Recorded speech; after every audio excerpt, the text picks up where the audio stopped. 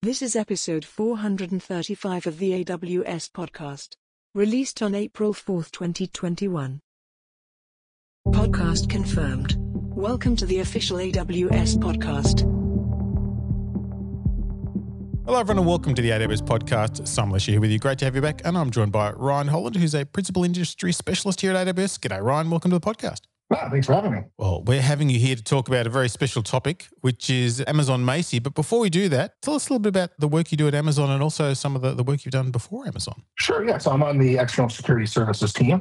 Our team builds a lot of the security services that we have on the platform. So things like GuardDuty, Security Hub, Amazon Macie, which we're going to talk about here today, as well as Inspector and Amazon Detective as well. I work on the product management organization within ESS, and I work with a lot of our key customers as well as our developers and product management teams. This is actually my second go at AWS. So, like me, boomerang. yeah, like a lot of boomerangs. Yeah, we have a lot of them here. So prior to rejoining AWS about 2 years ago, I spent 3 years at one of our partners, LakeLogic. And prior to that, I did 4 years as a senior manager for solution architects on the partner team. So I ran the partner SA team for security, networking, and storage. And then before that, I spent about 7 years at Trend Micro, also one of our security partners. So a lot of security conversations, and I'm guessing you get to talk to a lot of customers about a lot of security concerns. So when we talk about what is Amazon Macie, let's maybe start before we even get into it. What is the big challenge that customers face in this domain that we had to think about creating something?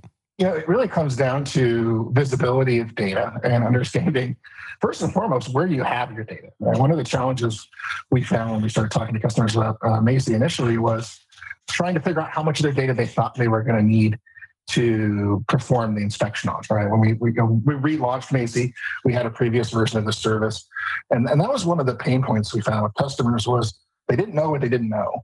So it was difficult to figure out where should I point this thing. And so that was why one of the reasons when we rebuilt the service, we made sure that visibility and understanding your S3 landscape across the entire organization was one of the key features we really emphasized and wanted to make sure that we gave customers that visibility. So you can see what S3 buckets you have in what account, and how much data is in there, and how those buckets are configured. But ultimately, the bigger problem we're trying to solve for people is, do you know where you have any sensitive data, which could be PII, personally identifiable information, it could be personal health information, but also could be things like credential data, financial data, or even internal product names that you want to look for, things of that nature. So helping customers really get visibility into how they're using S3 and then what type of data that they're storing in those, and does that align with their expectations? Generally speaking, customers know they have sensitive data in S3. It's perfectly fine to store it there. We just want to make sure that they're not finding sensitive data in locations where you're not expecting it. So that's kind of the really high level that we're trying to solve. And this is a typical enterprise challenge, isn't it? Is dude, where's my data?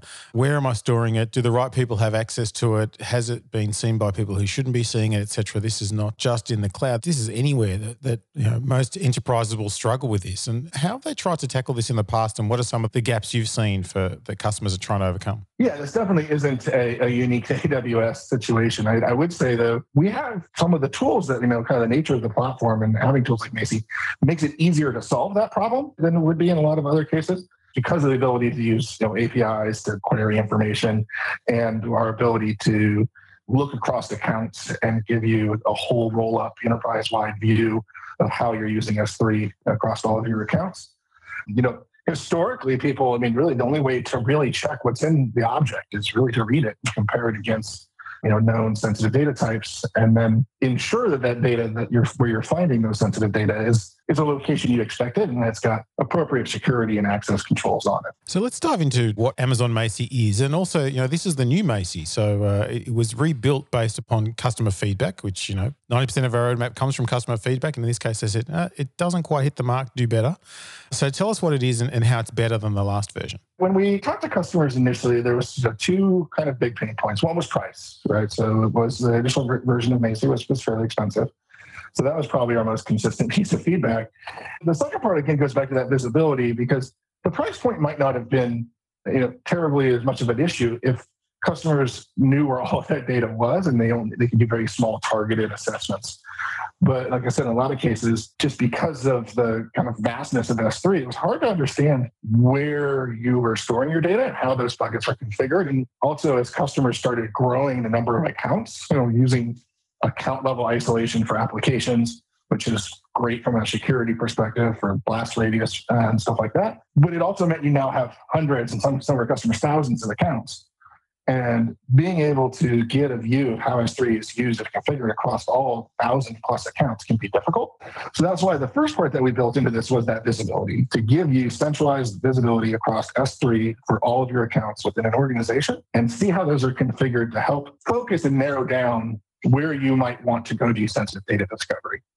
And that's that second part, which we've also greatly improved over the initial Macie by expanding the set of managed data types. So the types of data that we can identify in the objects. We also added one key feature that the customers have been requesting, which was custom data types. So, it's a managed service.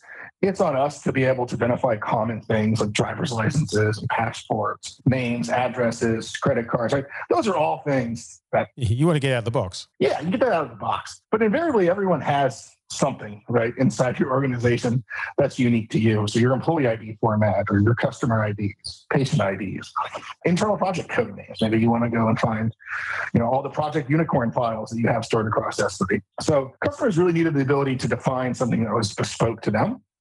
So we added that capability in the new release as well. And then addressing the price, that was where a lot of our engineering effort went in, and we were able to drop the top line price by over 80%. So 80% was the reduction in sensitive data discovery. And with tiered pricing, it goes down to about 95%. So huge reduction in price while adding the better detections and it's much faster ability to scan data at scale as well. And this is a really relevant service in the context of a lot of customers in different locations around the world who have to meet different regulatory requirements. So things like GDPR and CCPA. How does this service help customers with that? So, it is a very common use case we do see is people using Macie to help them understand where PII exists. So, with CCPA and GDPR, customers have to, have strict controls over who can access that type of data. And the only way you can really do that is if you know where it's at. And so we do see a number of customers that are using this to help them understand if they have sensitive data in S3, where it's at.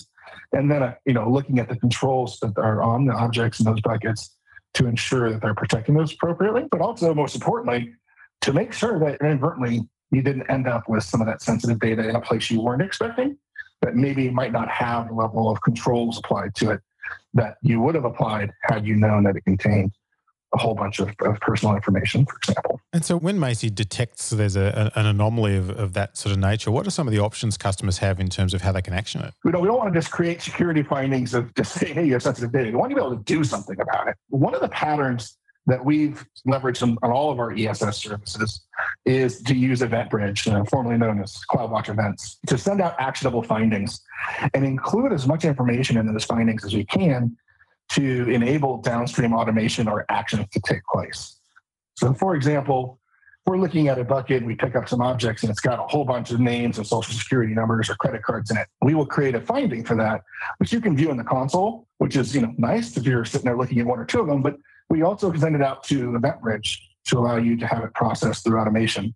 And there are certain use cases we've seen where, for example, if an object is in a public bucket or if an object is, has a public ACL, which might be fine for certain types of data, but obviously not for sensitive data, have it automatically apply an encryption key or make it not public in order to protect that while it's being looked at, or to create a ticket to the owner of the bucket to make sure that they're aware of that sensitive data and then evaluate the controls that they have on the bucket, the object. But we include a lot of that information in the finding, such as, is the bucket public? Is the object public?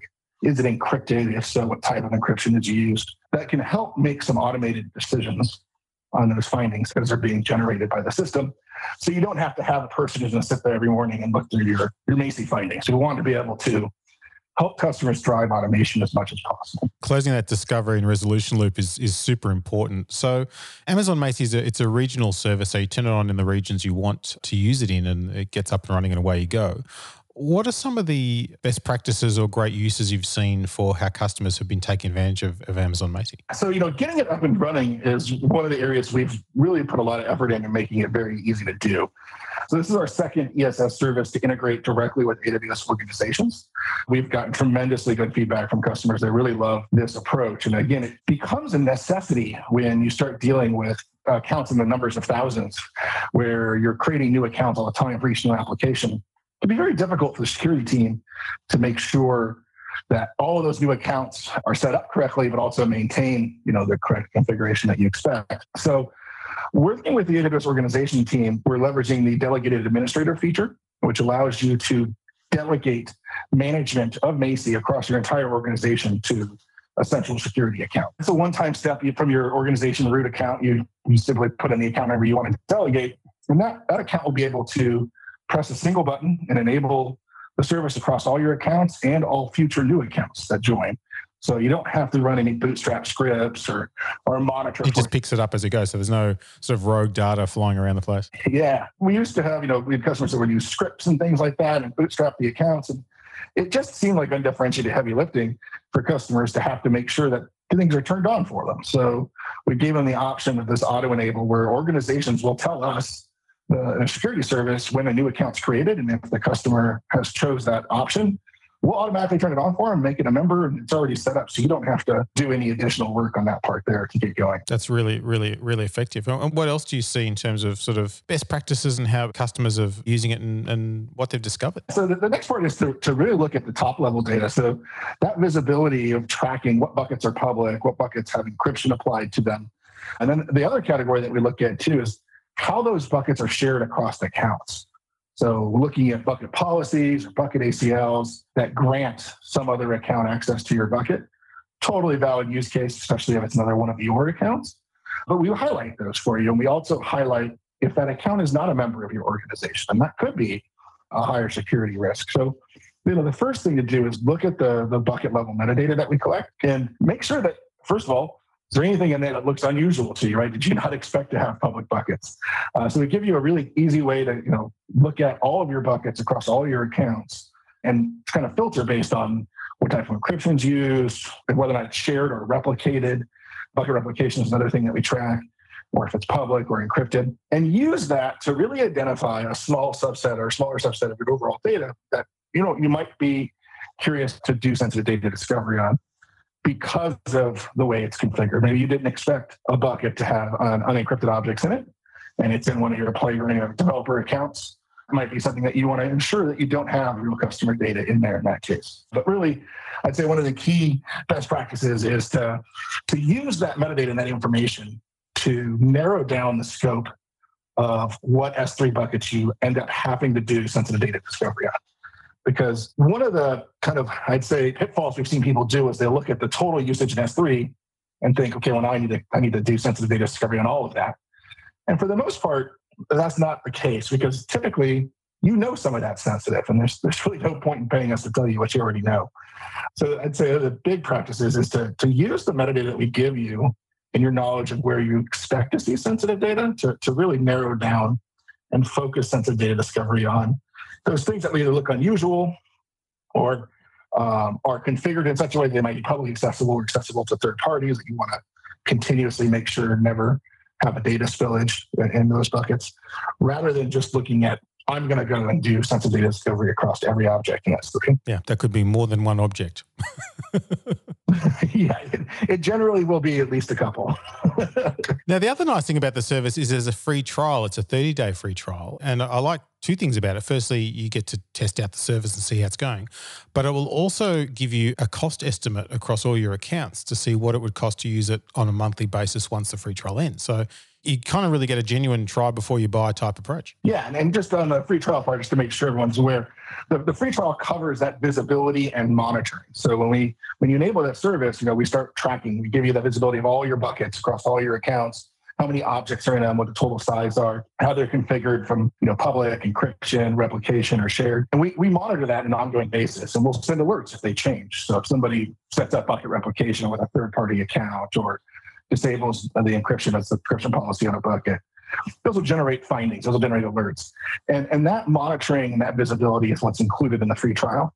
After the free trial, that becomes very, very cheap anyways. It's 10 cents a month per bucket, which for most of our customers is very small. The second pricing dimension is that sensitive data discovery. And this one cost us a lot more money to do. This is the one that was originally $5 gigabyte in the original Macie, and now we dropped it down to $1 and then all the way down to a quarter, 25 cents when looking at high scale. And that part's not included in the free trial. However, we do give every account the first gigabyte free every month in perpetually. So the free trial covers that visibility.